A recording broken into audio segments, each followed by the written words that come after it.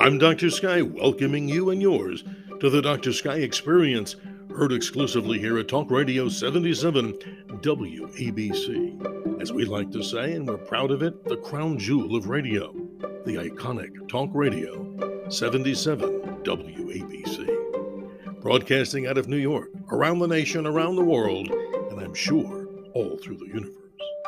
As we continue with our monthly Sky updates, welcome to this particular episode, the Dr. Sky Update number 18.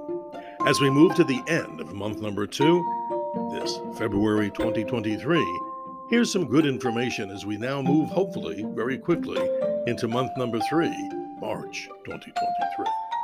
And on the Dr. Sky Experience with our Sky Update, we naturally begin with the moon, Earth's nearest neighbor. We find out that during this last week or so of February, the moon moved on to its first quarter phase, and then as we move into month number 3, get set for another of the beautiful full moons of 2023, this one in March, on the evening hours of March the 6th into the morning of the 7th, the beautiful full worm moon that will lie in the constellation of Leo the Lion, a most amazing sight.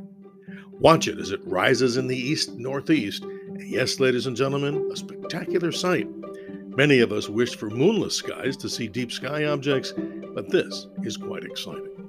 As we continue to move through the month of March, we find out that last quarter occurs on the 14th, and then just around the time of the spring equinox, the next of the new moons occurs on the 21st of March, and ending off our month, we find out the next of the first quarter moons in March will occur on the 28th. But how about this?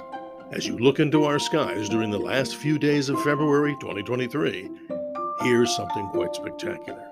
We've been talking here on the Dr. Sky Experience about the conjunction of the planets Venus and the planet Jupiter. And apropos for the month of February, the month of love with Valentine's Day, we have Venus, the goddess of love and beauty, easy to see and most incredibly bright, into the southwest sky after sunset. And what is she doing? She's moving ever so close to the giant planet Jupiter, from ancient mythology, the god of gods. Well, what are we going to see in the sky? By the end of this month, and on March the 1st, you will see these two objects right after sunset, the close conjunction, as both objects lie within a full moon diameter apart, and that is quite spectacular. For other amazing sky events, we continue to talk about planets, and we find out that the planet Mars, the red god of war, is still high and overhead during these late February evenings as it moves almost to the 100 million mile away mark from us. Quite different than what we had back in December when Mars was closest to us, but this amazing planet will return once again in about a year and a half for another interesting opposition. But telescopic viewers will still be able to see, with powerful telescopes, still some detail on this rather gibbous or egg-shaped planet, as it appears this particular phase is taking shape right now. We look into our skies and find out some other treats are there. And we find out that the beautiful constellation of Orion the Hunter is high in the southern part of the sky just after sunset. And why not do this before the moon gets too bright? What am I referring to? Get out those binoculars and look at the 3 belt stars of Orion. These are the brilliant stars known as Alnitak, Alnilam, and Mintaka. But more importantly, right below the middle star of the belt of Orion, we call that the Sword. But lying deep within that sword is a most interesting nebula. That particular nebula we know is the Orion Nebula. How about that? Even city dwellers can get to see this amazing fuzzy object some 1,350 light years away from us. Telescopic viewers will be treated to a more spectacular view, of course, hoping that you're not, blinded out or wiped out by brilliant moonlight. But if you do get a chance to see the Orion Nebula, do know that the object may be at least 12 to 20 light years wide. And this is the birthplace of stars among many other locations in our heavens. But deep within the Orion Nebula is a most fascinating sight in high-powered telescopes. A group of 4 stars officially known as the Trapezium. These brilliant blue stars, as we call them, young stars, are often thought to light up the entire nebula, and deep within the Orion Nebula, we find the birthplace, as I mentioned before, of many stars. Many of us and all of our friends here on the Dr. Sky Experience tell us that many of you came out here to see the Super Bowl here in Glendale, Arizona. Well, many of you want to continue to live out here in this part of the West, and we certainly welcome you. But if you're ever out here, we highly recommend a couple of locations that I'm sure you would enjoy, and they're big supporters of the Dr. Sky experience here on Talk Radio 77 WABC. One of them is Raphael's Pizza.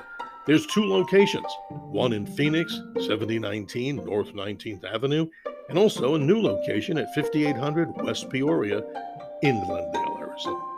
And ladies and gentlemen, it's a great opportunity too, if you enjoy Chinese food, to get in touch with the good folks at Yao's Chinese Restaurant, located deep in the central part of Gilbert, Arizona. But equally important, how about for many of you that do travel out to Arizona, why not join me, Dr. Sky, at a most beautiful location that we're there twice a month to do the beauty and share with you, that is, the beauty of Arizona's dark skies. How about an international dark sky location known as Sedona, Arizona? Join us at a location called The Wild Resort and Spa in Sedona. To learn much more about this particular resort, a great place, I'm sure you'll love it, and also our Dr. Sky programs, go to thewildresort.com for more information. And don't forget, on the Dr. Sky experience, we highly recommend a website that you can find so many of the wonderful things that go into our nighttime skies. And that is theskylive.com. That's right, theskylive.com. An excellent website, whether you're looking for planets, comets, asteroids, and much, much more. And by the way, I wonder out there in Radio Land and cyberspace if any of you got to see Comet ZTF. In my opinion, the news media reported this rather incorrectly, telling people that they should just go out and simply look at the green comet. Well, the truth is always here on the Dr. Sky experience. It was an object that required probably more than binoculars, and definitely being in dark skies in this particular time.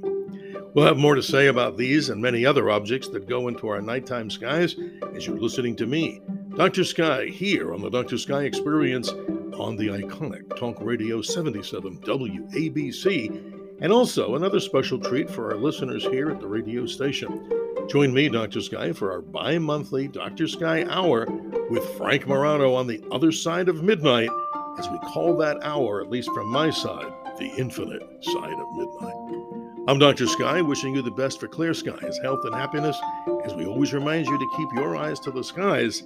Yes, indeed, I'm your navigator on the highway to the heavens. And check not only this particular podcast, as you're listening to now, sharing it with friends and family, but also go to our blog here at wabcradio.com.